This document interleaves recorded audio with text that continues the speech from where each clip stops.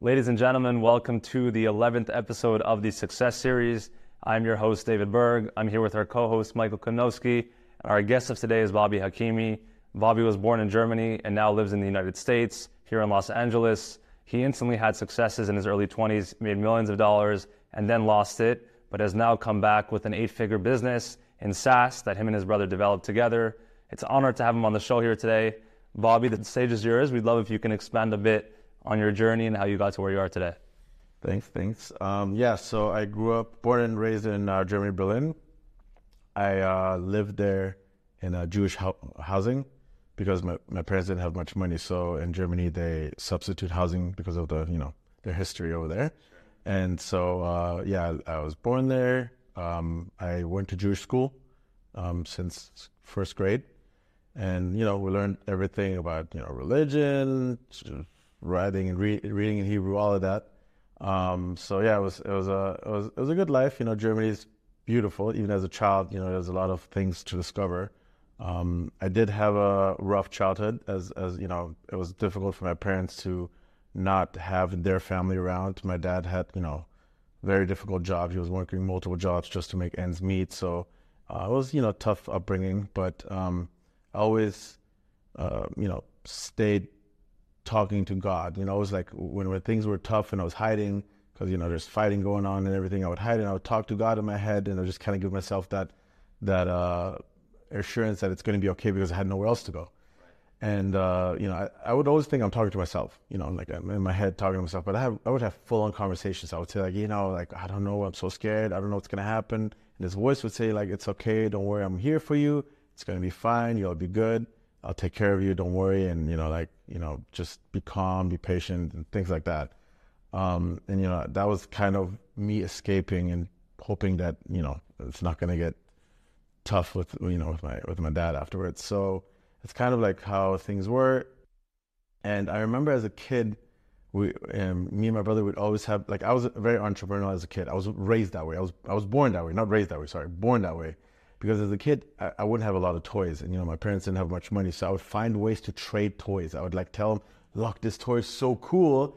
Give me it. And then they're like, oh my God, I want it. I'm like, okay, if you want it, you got to give me that toy. Right. So I would trade these toys. And the parents of those kids would always come knocking to my parents' house. Or they would get some walkie-talkie and I'll trade it for some stupid figure, Something stupid. So I know I always had that with me. And, I'd always bring my brother with me as well.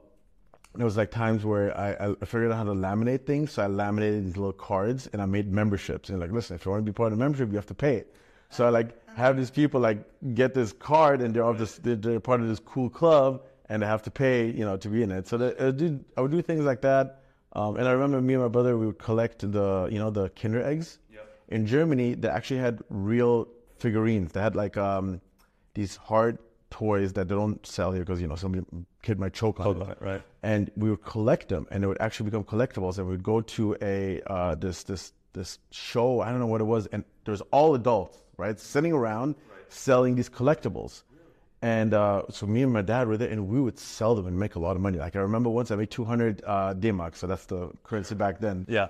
And it was a lot because those things are $1 if you get them. Right. And so the way I would figure out to do that is I would get the eggs and I would pop both sides and I'd go like this. And if it goes tick, tick, tick, tick, tick, then I knew exactly I had one of those in there. And then sometimes they get caught up. So you can't do that. I didn't know. You can't break the eggs, exactly. So I've always had that with me. And, my brother obviously was, coming along and helping me figure this out and make this work. But I was kind of leading that as older brother. And so that, that was all done. We moved to the U.S. and I was 13. And, I went to high school, straight to high school, which was tough. I was lucky because I learned English in Germany. They make you choose 3 languages that you have to learn since 5th grade: French, Latin, or English. And English was naturally the easiest language.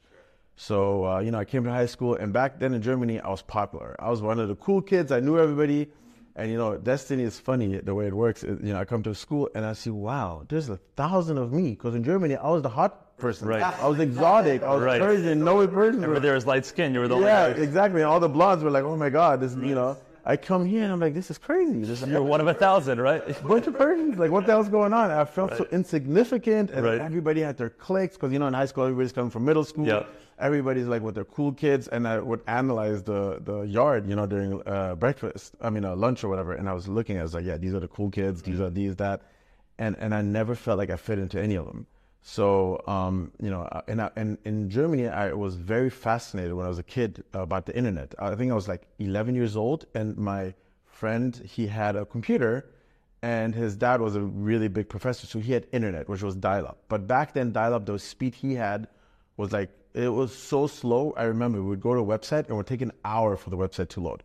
So when he told me, like, because I loved computers and games when I was a kid, and I was like, what is the internet? He explained it to me and my mind was blown. Like, you mean you can connect from this computer to another computer? We don't know where it is and we can get information. They can talk to each other. To me, like, that was the most amazing thing I've ever learned about computers, because first, all I knew is computers and a game, and it's local. So fast forward, Germany, I'm in high school, and I'm like, you know, I made some friends, but they're not really fun. They're kind of like the nerdy ones, which nothing wrong with nerds. I'm a big nerd. Yeah. I love nerds. Now that I know what's really cool and what's not. Right. The cool kids are the losers, they're not doing anything, and the nerds are doing good, right? Exactly. So, Obviously, in high school. Exactly. But back then, I'm like, oh, these freaking nerds. Like, high school, not, you know, like, I didn't know better. Yeah. So I was like, okay, this is boring. Let me go to the library. And I vividly remember that moment. I walked into the library and I was like sitting down. I was like, oh, they have computers. And I find out they have internet. So I'm like browsing around. And back then it was Netscape and Internet Explorer, I think, the browser. And this guy next to me, he's like working on something. Sure. And I was like, what are you doing? And he's like, yeah, I'm building a website. And I was like, a website? What do you mean? I thought like only companies can make websites. You can make a website? He's like, yeah, it's a thing called GeoCities. It's like ages ago from Yahoo. Or GeoCities was his own thing, and I think Yahoo bought them. And so I'm like, okay, show me where. So I go, and then I go home and I beg my parents, please buy me a laptop. Please buy me. What did it cost at the time? A lot. It was lots, right? It was like $1,500 or something. And you know, we don't have the money. Eventually, somehow they pulled through. Really? So they got me a computer, and then back then there was like Net Zero, which was free internet. You would get ads and everything, which was fine. So I asked them, give me another phone line, which wasn't that expensive. It was like $6 because back then internet was through phones. Right. And so I went on a computer and I made a website, and I put some links to music files and games, and there was a tracker at the bottom. So I looked at the tracker, and then the next day I'm like, wow. There was 10 people that came on our website. I was amazed. I was like, wow, this is so freaking cool. I have people coming to my website. I build a website. I almost felt famous. How did you build a website? Did you have experience? Or? No, so it's weird. There's view source in the browser, and I would just look at the HTML code, and I'm like, and replicate it on. Yeah, I'm like, I see color red, so I'll change the color red to blue. I'm like, does it change blue? I'm like, wow. And then I saw font size 12. I'm like, let me make it 15. Let's see what happens. Right. And so, so I was born with a natural gift, which is not technology, reverse engineering. I'm really good at taking anything apart and then putting it back together and understanding exactly how it works. So that's what I was doing. I was taking this thing apart and learning HTML, just kind of figuring it out. And I put basic stuff. And there was like also some like HTML courses, I'm sure, online. I don't remember. I looked at. So I made a basic website. And so it started getting more traction. So I'm like, you know what? If 10 people come, maybe more come if I add 20 more games. So I looked throughout the internet for games, or put the links of those games on my website, and more start coming. So I was like, okay, this is really cool. I just love doing it for the fun of it. Sure. And then I would find other websites that also did the same, and they would have a bar with all these links to other websites like ours, and they called them the top 5. So I asked them, like, how can I get on that top 5 so I can get people to come to my website from yours? Long story short, I did that with a bunch of people, and next thing my website would get 10 hits, 1,000 hits, 10,000 hits, and then it blew up. And throughout this process, the webmaster was a small group of people. So there's a small group of people, but they were all adults. They had no clue I was a kid. I had no clue they were adults. I had no idea. I'm just chatting with them online. I have no idea. I've never talked to them, never seen a picture. And so this guy's like, why don't you put a banner ad on your website? I'm like, okay. Did you know what a banner ad was at the time? Yeah, no. I was like, why? He's like, you get paid. I'm like, okay, cool. So I put the banner on, and I'm like, listen, nobody's clicking on it. He's like, look, take the games, password protect them, and tell them, go to this banner, go to this one page, and there's a word between this and this. That's the password. So I'm like, okay, so how do you password protect it? I don't know, figure it out. So I go online, password protectors. So you have to set this little code on the server, password protect it. Next thing, they start clicking on the banner ad. About 2 or 3 weeks later, my mom gets a check for like $200. Whoa. And she's like, what is this? I'm like, oh, I don't know. So I have a website. She's like, what do you mean a website? So this is a real check? So I'm like, yes, please cash it. She's like, we can't cash it. We're not legal here. We're still trying to get our citizenship and green card. So my uncle opened up a company, and not to drag us on, but the check went from 200, 2,000, 20,000, and it went on and on and on. At some point, I told my brother, listen, we're going to be the advertisers. Let's buy and sell advertising. Right. We created an advertising company, got a software, paid like $50,000 for the software. How old were you at this time? At this time, I was 16. Wow. 16 or almost graduating 17. I remember when we graduated high school, about maybe like 6 months later, 6 months to a year later, no, maybe 2 years later, my mom gave me a roulette and it had 1,000,000. She's like, congratulations. And I never accessed the money. I didn't even know what the hell to do. Like, what is this? She's like, you have now $1 million in your bank account. Like, pay taxes. We had $1 million. Like, yeah, just like, cause I just loved doing it. I never did it for money. Nothing I ever did is for money. If you do something for money, you're going to lose, because you're not going to go through pain. The pain that you have to go through, the suffering, the certainty to keep, is you have to believe that this is going to happen. And if you don't have that certainty, there's going to be so many challenges that are going to come across that you're going to get there that you're going to be like, screw this, I'm not doing this. Which is why I always tell anyone, anything you want to do, if you don't believe in it, like, this is the best thing, that I don't care, I'm going to do this regardless of what anybody says. If you have that much certainty and belief in what you're going to do, it will eventually become successful. It's just a matter of time, you know? I mean, unless you like, I don't know, maybe draw and you're not the best artist. I don't know about art, but I'm talking about usually businesses, because there's some occasions like, oh, you can build certain things. But even then, maybe at some point somebody picks you up. Right? Exactly. Yeah. And you blow up, right? So it's just consistency and the same work over and over and over. You do that, eventually something will come out. There's no way you can put energy into something continuously and it doesn't return with something, because energy really is never lost, right? So we did that, and then and we went at some point we were making like, I don't know, like 200, 500K a month. Are you kidding me? It was from banner ads still, or did? Yeah. 17 years old? No. At that point, it was 2000. The peak of it was 2005. How old was it? 2005. I graduated 17 at 2000, so 5 years on. 22, 23. Yeah. And we're roughly making, bringing in $500,000 a month. Or no, 3-4 million a year. So what is that? That's less. 200 a month or so. 200 a month. Incredible. Yeah. And we start buying advertising. We start buying and selling advertising. We generated our own advertising. We had this little toolbar on the browser that if you install this toolbar, you get, I don't know, access to free music or something. And then that toolbar would pop up advertising.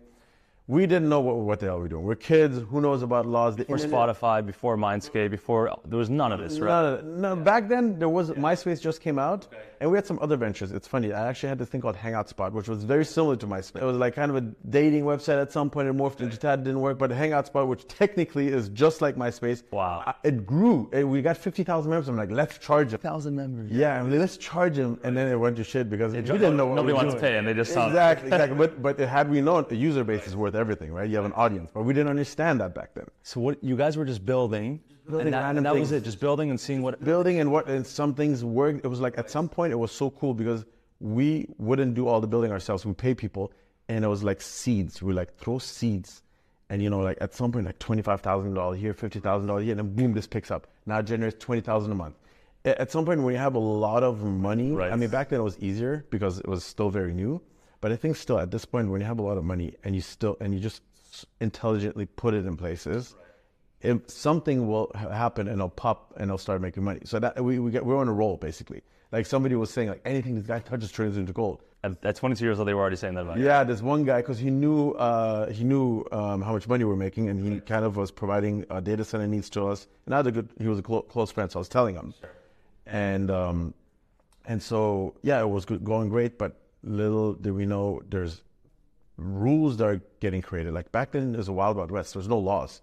So I remember MySpace got in trouble for something similar to us. They sued them. It was News Corp, or I don't know, whoever MySpace bought, which was Fox, right? So there is similar lawsuit as us. So it was them on the East Coast. Then it was us, me and my brother. They hit us. They raided our office. There was like the chief police of Los Angeles and 20 cops raided our office. Then they came, served us. You know, usually get served with a paper or at least a folder. They served us with 4 boxes and a dolly. So they had already done all the... It's 7 months. 7 months of getting us without us knowing. You had no idea. Prepared. No, this was like boom. Let's hit them hard. Our bank accounts were frozen. Everything was frozen. We had access to nothing. They come. Then FBI comes. They're trying to like. I'm like, no, nobody's getting. Were you aware at the time that this is something that you could? No, I had no idea. I mean, it's like everybody was doing it, and there's no rules. It's like an unwritten rule that you're like. And it was all over the news. It was on the LA Times. It was in Reuters. Then people start calling us. Do you want to liquidate your stuff? I'm like, it's 22-year-old kid. And you're like, I'm just trying to figure out what the hell's going on. What the hell's going on? I take one of the books. I opened the dolly. It was all books, and it says Federal Trade Commission. And when that happened, my heart dropped. I was like, okay, we're fucked. So you knew once you saw that. Yeah, I was like, Federal Trade Commission, federal, I don't know. And then the freaking cops are coming. I swear there was a helicopter above us. I swear, because I don't know, maybe I was paranoid, but there was a helicopter above us. And then I went to my grandma's place because I was freaking out. There was a helicopter still above us. I thought they were following me. Who knows? I don't really know. It was like in the movies. It was really crazy. So how much liquid cash did you have, or prior to this raid? Like, how much cash were you guys holding? $3 million. Roughly between 2.8 million, I think. Yeah, and they took all of it. They took all of it. Everything. Yeah. You couldn't even save a penny from it. No. So I was also very arrogant, right? So that was around the time where all the like talking to God, connecting to God, I was out. I was like, God. I would tell my parents, go F yourself. I own you. I was a millionaire. I was a kid, 22 years. I have $2.8 million in the bank account. I'm making about $100K profit probably, right? I'm like, and then I bought a freaking brand new 7 Series. I was racing on the freeway. I got caught. I went to jail. Oh, you were like, what, like 140? 140, yeah. And then like, you know, I'm like, okay, what do you have to do? Like, I would basically say, okay, whatever. Pay the lawyer, pay this guy. I'll pay everybody. I'm God. I own all you guys. Listen to rap music, smoke weed. I'm on top of it. I'm the guy. I'm the guy. I'm God. Everybody's below me as like the worst ego. Right. And so I think and then, you know, fast forward when I studied Kabbalah, I realized I'm like, oh, I suffered. I suffered when I was a kid. God said, I'll take care of you. He gave me a chance. I blew it. You know, it's like, it's kind of funny. Like, did God give me better shame? How did that happen? When you think back on it, you're like, what came first? Yeah, what came first? I don't know. So I figured, you know, I didn't deserve it. Sure. I had a chance. I didn't deserve it. Although I was smart enough. See, the thing is, I was smart enough to have not had an ego, but I did. So. Really? You think that I knew what I was doing was wrong. I knew I was being. You knew it was wrong, really, at the time, and you still. Of course. See, I think truly everybody knows when they're doing wrong. I don't believe that people don't know they're doing wrong. They're lying to themselves. Everybody deep down inside, they have a feeling. If you do something wrong, you will feel you're doing something wrong. You either lie to yourself, you convince yourself, or you justify it. But your soul will never lie, and your soul gives you signals. I think it like gives you this. That's your experience of it, but you're convinced that other people too have that same experience. I think so. Yes, I think people have it. They either disconnect from they what is it called? There's a word for it. They detach from it, and it's still there. They just ignore it. They learn to tune it out. So I was fortunate enough to be very religious, spiritual, whatever you want to call it. So I never lost that connection. But I just like at some point, no, actually I did. I cut it off. At some point. But you still felt it. So you still felt it, yes. So did you really cut it off? No, I didn't fully cut it off, but I ignored it. I'm like, this is bullshit. This feeling is made up. It's in my head. It doesn't exist. I make reality. Everything is random. There's no God, nothing.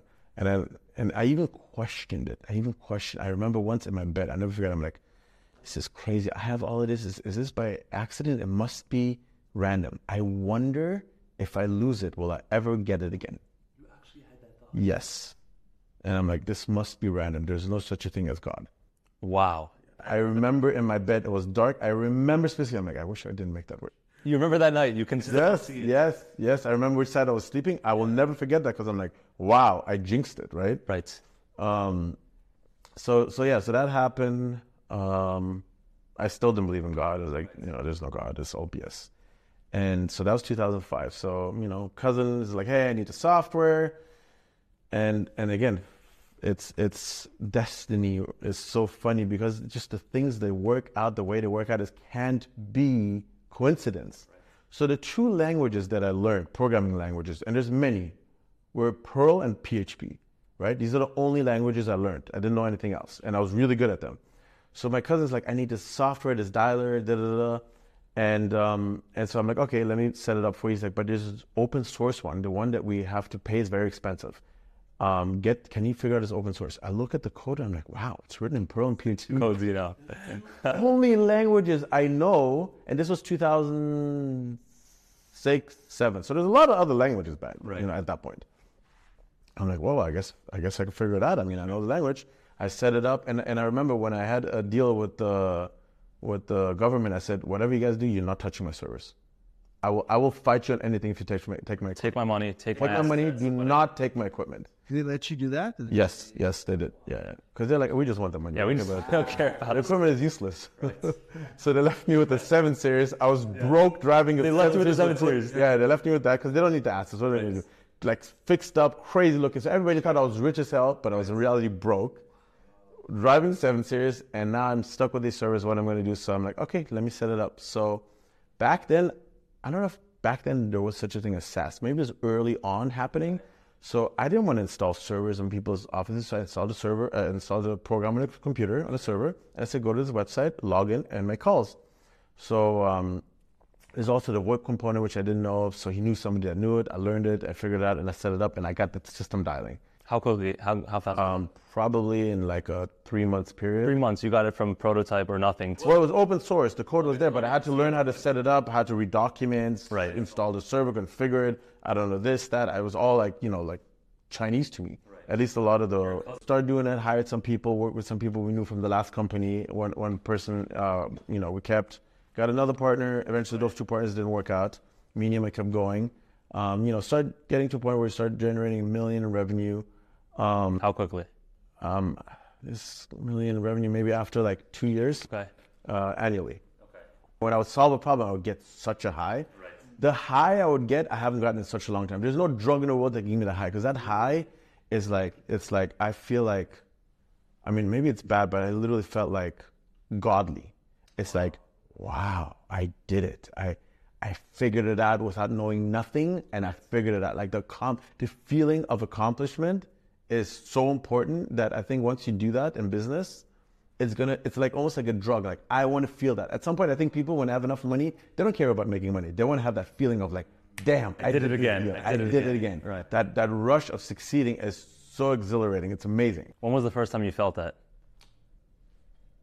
The first time was making a website. It was. The password, when I password protected. Okay. So that was a big jump between just doing banners, selling games to having all those results, and it was a very big. Yeah, it was like, I never knew technology back then. So like, how the hell do I password protect it? So it's really good. I'm like, okay, if I can do this, I can do anything, Just got to keep reading. And hours on a computer. I would go home from high school. I would not do any of my work. I would sit on the computer until 1 a.m, and I would fail all my classes. The only classes I was good at was like math and art, which, there's some, I think the only reason school is good is for discipline and consistency. You go to school to learn discipline and consistency, because without discipline and consistency, you will never succeed.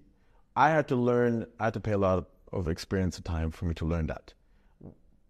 That took a lot of failure and losing money for me to learn discipline and consistency. And I'm still learning both of those. It's never ending. So if you weren't taught that way, why do you think you can be taught discipline and consistency in school? You're forced. You're forced to. Well, you can choose not to, and then Yeah, but you should understand, you want to go to school so you can test if you have the discipline and consistency skill. Yeah, just prove that you can do it. Because if you can commit and consistently do something, that's like the basic foundation of any business. If you can't commit and you can't do something consistent and have structure, right? There's certain ways of structuring things. They teach you all of that in school. School is there for you to learn how to run a business, not to learn a skill. Unless you want to become a doctor, a lawyer, or whatever. I think more it's like that's the only benefit out of school, in my opinion. So, yeah. If you were to go back to the early days, is there something that you could have done differently to have had success quicker? What are some of the bigger challenges that you faced that weren't necessary? I mean, back then, if I had a mentor, really, my God, are you kidding me? That's the sad thing. These days, nobody appreciates anything. Back then, we had nobody. The internet just came out. Nobody knew. Like, all the big businesses around the place, but there's no freaking... I always wish I had a mentor. I always wish there's like somebody I can go to, tell me what am I doing wrong, guide me. Now you have access to all of it as a 20-year-old, but people, it's too much that they don't even know what to do with it, right? Yeah, because you go on Instagram, all these millionaires doing content. Like now the youth is giving their time and energy to something that isn't really high value, that gets these people paid. And everybody's looking at these like OnlyFans and God knows what, and like, oh my God, look at them. But that it's not real, right? It's not adding value. Right. I mean, I guess it is to the younger generation. There's no value. It's just lust and 1% fulfillment. Yeah. For a teenager who uses a lot of the internet and tries to expand their knowledge on business and success, what would you say, what type of content in your opinion is value and what type of content isn't in value? See, I think there's a lot of people that like Jordan Peterson, for example, even Andrew Tate, right? Which is, has a lot of bad stuff. Right. But, people like that, there's the good and the bad, but there's still good out of the person that says like, oh, don't have a wife, hook up with him. But when you listen between the lines, you're like, okay, there's something there. I see there's people who speak up. There's a reason why somebody has an audience. Right. Either they're selling their body, right? They're selling music, or they're selling knowledge. If they're selling knowledge and they have a big audience, there must be something there. There's no way that they don't have some value because obviously people are listening to it. You think a facade alone is not enough? You can't drive a Bugatti and say that you're this and that and draw an audience through that. Do you not believe that's the case? Like leveraging your 1% assets to attract a following? I mean, there is those kids and they show up everything. But there's not enough of that market, right? It doesn't bring value. It's just like, it's entertainment. What they're selling is entertainment. So yes, I can go on Instagram and watch these people and get entertained, but am I learning something? No. So I guess that's a good point. If you go and you read and you go on content, if you're entertained, you're wasting your time. If you're learning something, also the other thing is I listen to a lot of these people and they say something. They're like, oh, this and this and that, this therapist or this psychologist or this data. Wow, sounds interesting, but I don't know if it's real. I go on Google and I research. Is this guy legit? Is he not? Is this fact? Is the information saying fact? And then also, when you check, you got to look at multiple sources. Where is the source? Is it reputable? Even then, you got to question everything. But at least, like I dig. I'm like, okay, and that's how you can educate yourself on a lot of this content. Right. So, I think those are better content. If you're going to look at any content on Instagram, look at that. Right. But still, that is also limited. Right. So to go back, I think, because we brushed on it briefly, to make that money at 20-something years old and then lose it all and get rated, that can be so emotionally damaging that somebody might never even want to pursue another business. And then 6 months later, you jumped into a new business. Was there no fear? Was there no anxieties? Like, how did your mind tell you, what, that happened? I'm just going to move on and get on to the next thing. Well, it's like tasting crack. Once you've tasted crack... You'll do anything to get it again. Really? Of course. I mean, if you've had a taste of success, I mean, unless somebody's, I don't know. I mean, some people, mental capacities, maybe they get destroyed. Sure. For me, if I know I've been able to climb a mountain and that mountain gives me what I want and I fell down, I'll climb up over and over and over again. Yeah, why? Because I know I can do it. Right. What's stopping me? I've already gone through the pain. I know the pain I'm going through. I'm willing to go through the same pain again. Right. When you were younger, was there no doubt you were going to be successful? Did you know 100%, or was? Yeah, no, I have no. I never have doubts in anything really. I have a little bit, and then the fear comes in, and maybe I talk to somebody. You're able to just push it away pretty quickly. Yeah. I mean, sometimes less quickly. There's sometimes phases where I go for like 3-4 weeks. 2 months sometimes even. I'm like, oh my God, this is it. Like, I mean, I can't move forward. And then at some point I get tired of it. I'm like, okay, that's fine. You're miserable, but what are you going to do? You're just going to sit in it, right? Exactly. And then I get upset that I'm sitting and I'm like, F this, I'm going to get up and do something about it. Right. So, sometimes you need breaks, you get burned out, getting burned out doesn't mean you stop. You just slow down a little bit and reprioritize and analyze everything. I think burnouts are indicators for you to figure out how to reprioritize everything. So it's a good thing, actually. It's a good Good thing, yeah, because it tells you, listen, whatever you're doing is you're stuck in the same place, burning out, right? You're burning your tire and you're stuck. Stop for a second, figure out what's wrong. Why are you stuck in this place? So that's kind of what, and then reassess and now move forward again. Right. Many other people are younger than I am and don't have mentors to talk to.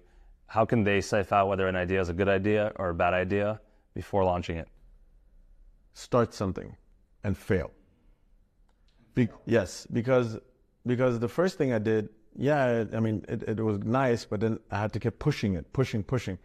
And if you can get a business going, even if it's not very successful, at least you've gone through the experience of what it takes to run a business. Support, like whatever it is, in our case, onboarding, development, pricing, sales, marketing, all of those parts of it, you'll be doing yourself. Right. But at least you get the experience of it. And although it may or may not be successful, that knowledge is what you're getting, and you're paying for it with time. And hopefully whatever you're investing in will make something out of it. But maybe as you're doing it, you learned how to do it, and now you find another opportunity and be like, you know what? I can take all these resources and direct it to that. So that's what we did with my brother. We started this company and we started the software, but the software was one thing, and then we had to pivot. We had to kind of change the software to do this, to do that, and build this and that on it. So we had a little platform. We got lucky. We built it on a platform. Sure. But the initial concept was not, you were working with mortgages. And then exactly. It's got nothing to do with mortgages today. No, it was absolutely not. 2008 crash would have killed the business. We killed all of our business. Yeah, half of our business was gone. So how did you... So then we're like, okay, well, shit, now what are we doing? Now we got to diversify. Can't put all your eggs in one basket. So then we called it Market Dialer. We changed it, and it was like for any market. Sure. And then, that's kind of... What's the hardest thing about being a founder? Nobody knows how difficult it is. Everybody will criticize you. You're never good enough. You're always the problem. You're never going to be able to help everybody. There's always somebody that's unhappy or jealous or believes that they deserve everything. They deserve all that you have. It's horrible. It fucking sucks. I don't think anybody I don't know, maybe some things are good. There's always somebody after you trying to sue you, trying to screw you, ungrateful. Like, you will never be appreciated. Get used to not being appreciated. Get used to getting shitted on. Really? Even there's people that love you. There's good. You have a good leader. You have a lot of good people behind you, but you still have people that are not going to like you. There's always somebody going to criticize you. It's the opposite of what the public perception is of a founder. You think the founder is in the high horse and gets all the respect and gets all the furthest thing from it. I mean, they'll get the respect if you're a really good leader. People love you. But you still get all that with it. There's always somebody that's unhappy. How do you deal with that? How do you deal with criticism or those type of... I'm sure it's not easy at all. Yeah, I'm still figuring out how to deal with it. It's like, it hurts, but I think it's like recently I just got so tired of it. I'm like, you know what? It must be true. So now I got to take it serious. Like, there's no more hiding from it. It's there. It's there for a reason. There's something you're doing wrong. Right. You are doing something wrong. If it's perfect, why would they complain? Now, yeah, there's always toxic people. You can get rid of them, but we don't have toxic people in our company. So when people are unhappy, I see it now. Yeah, there's a lack of organization. There's a lack of leadership. There's a lack of structure. There's a lack of education. There's always something missing, which is why they're there. Right. So I think the most important thing is when that happens, which I haven't done a good enough job in, and I'm doing better now, is you just got to listen to everybody. Right. Don't worry about solving everything right then and there, because you can't. But people want to be heard. They want to know that you know that they have a problem. And as long as they feel that you're heard and they know that you know, I think mostly they trust you that eventually you're going to take care of it. Because why wouldn't I want to fix it? If the company is hurting, I'm going to be hurting. I'm going to lose.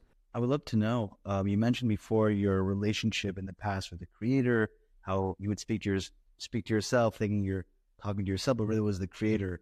Could you share with us what's your relationship today with the creator? Light. Yeah, I'm still blocking it out. I'm sometimes here that I do talk, but I'm still not. It's scary. What's the creator for you? What is that? Is it an energy, consciousness? Yeah, it's like this being that is pure. Like if I ever ask anything, I will get the most purest answer. And it's within you, right? Yeah. I think everybody's pure inside. That's what I'm saying. We all know, it just matters. Do we stay connected to that pureness, or do we block it off and eventually become numb to it and don't even know that it's there because we created a whole new reality? I'm aware of 100% of the mistakes that I make, and I consciously make the mistakes. Now, hopefully I don't get the negative side effects as much as, but I know I do see them happen. The more I learn is the faster the effect of the negative thing comes. Like, okay, I messed up about 3-4 months ago. I was going crazy in the company. I was upset, yelling, and now I'm suffering the consequences. Our company's not doing good. Right. It's like we're suffering, and I have to go through the suffering for a while. But now it's a wake-up call. Now I'm like, okay, you know what? Get your shit together. You want to be a big boy? You have to act like one. So now I'm like fixing it. Do you think one can be happy without spirituality? No. Impossible. Yeah, I don't think so. You have to have something. I don't know, like something higher than yourself. Something that, yeah, no way. Everything else, you'll use like logic to make up, but logic doesn't work. Right. You can't use logic to be happy, right? It's impossible. Because logic is 1 and 0, yes and no. Spirituality is 1 and no. It's both. Logic, you can only have one truth. In spirituality, there's no one truth. It's just fluid. It's different. I don't know how to explain it. The same thing could be true with the same answer, and it could also be not true, right? Like both. I don't know if that makes sense. It can both exist at the same time. Yes, exactly. Most of the people that are watching this podcast are 18 to 25 to 30, as you mentioned. They have no guidance in life. They don't, even if they have mentors and they come from a wealthy family, they have no clarity on what they want to pursue. What would you tell them as far as determining what area of life they should invest their energy into? Well, go to the fucking gym. Go to the gym. I think the gym is most important thing. I would honestly say it's the base of everything, even before spirituality. Because what happens is, and I'm not saying it's more important than spirituality, but it gives you structure. It gives you a routine. The most important thing in life is a routine. If you have a routine, you will build on that routine. The gym gives you a routine. You wake up every morning, you take a shower, get ready, go to the gym, and you stack on everything else after that. You do that consistently every day. You work on your body, your mind is healthier. Your body has to be top-notch for your mind to work well. If it doesn't, so that I would say the first thing is go to the gym every day. Even if it's walking on a treadmill, I don't care. Start something and do it every day, and then start stacking things on top of that. And so, yeah, I mean, if I had to choose one or the other, I would say pick spirituality, of course. But I think for the younger generation, it's an easier pivot. Yes, and then once you have that consistency, start adding things on. Literally, your whole day is the same. I mean, not the same meetings and not the same things, but you learn. Okay, 9 to 10. When I'm saying consistency, be at the gym every day at 9, not 8:45, not 9:10, 9 to 10, exactly every day. So this teaches you. I have to plan around it. I can't go out tomorrow. If I'm going to go to sleep late, I'm going to have to wake up late. I'm going to suffer because I'm going to be tired. I'm still going to go. You're going to have to pay the price to suffer if you don't plan accordingly to make sure you go to the gym at 9 o'clock. So that was a huge game changer for me. When I started about 6 years ago, everything changed. I wish I would have started going to the gym when I was a teen. It would have made a huge difference. So go to the gym, consistent, pick an hour, do it in the morning. Don't do it in the evening. It's horrible. I very much go against it. Take your vitamins, do blood work at least every 6 months or a year, make sure everything is good, and then start from there. And that consistency and dedication, once you learn how to do that, and I skip the gym maybe once a month. Really, you're that consistent every When I go to vacation, I find out where's the gym around, and I still do it. So you don't, if you're either sick, the only time is when you're sick or God forbid somebody died. Those are the only excuses. Yeah. That's it. There's no other reason.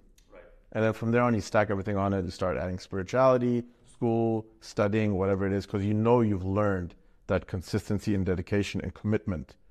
And once you learn that, everything else is just the same process.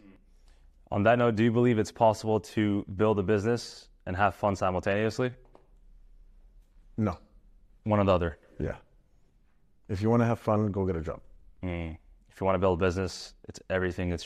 You're going to suffer. You're going to feel like shit. You're not going to have friends. I didn't have friends for 10 years. Really? Yeah. When I lost everything, I put my head down, fuck everybody. I was broke. What was I gonna do anyway? Driving a 7 Series and I couldn't pay for a fucking Meal, you could go. meal? Yeah. Yeah, no, there's no choice. No, there's no fun. If you want to be successful, you're going to go through pain. If you don't want to have pain, get a job. It's fine. Creating a business is not for everybody, and it shouldn't be for everybody, because if everybody's going to start a business, it's going to work. So no, maybe you can still make millions being a banker or whatever else, right? Doesn't mean you need to start a business to become successful.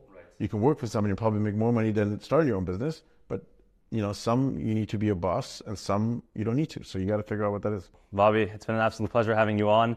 This will be one of many episodes we do together. If you guys enjoyed, share with your friends. Bobby has a tremendous story, so much to learn from. Again, if you're looking to be an entrepreneur, Bobby's your guy. We'll be back on episode 12. We have a very exciting guest, and we look forward to seeing you guys soon. Thanks, Bobby. Yeah, thanks.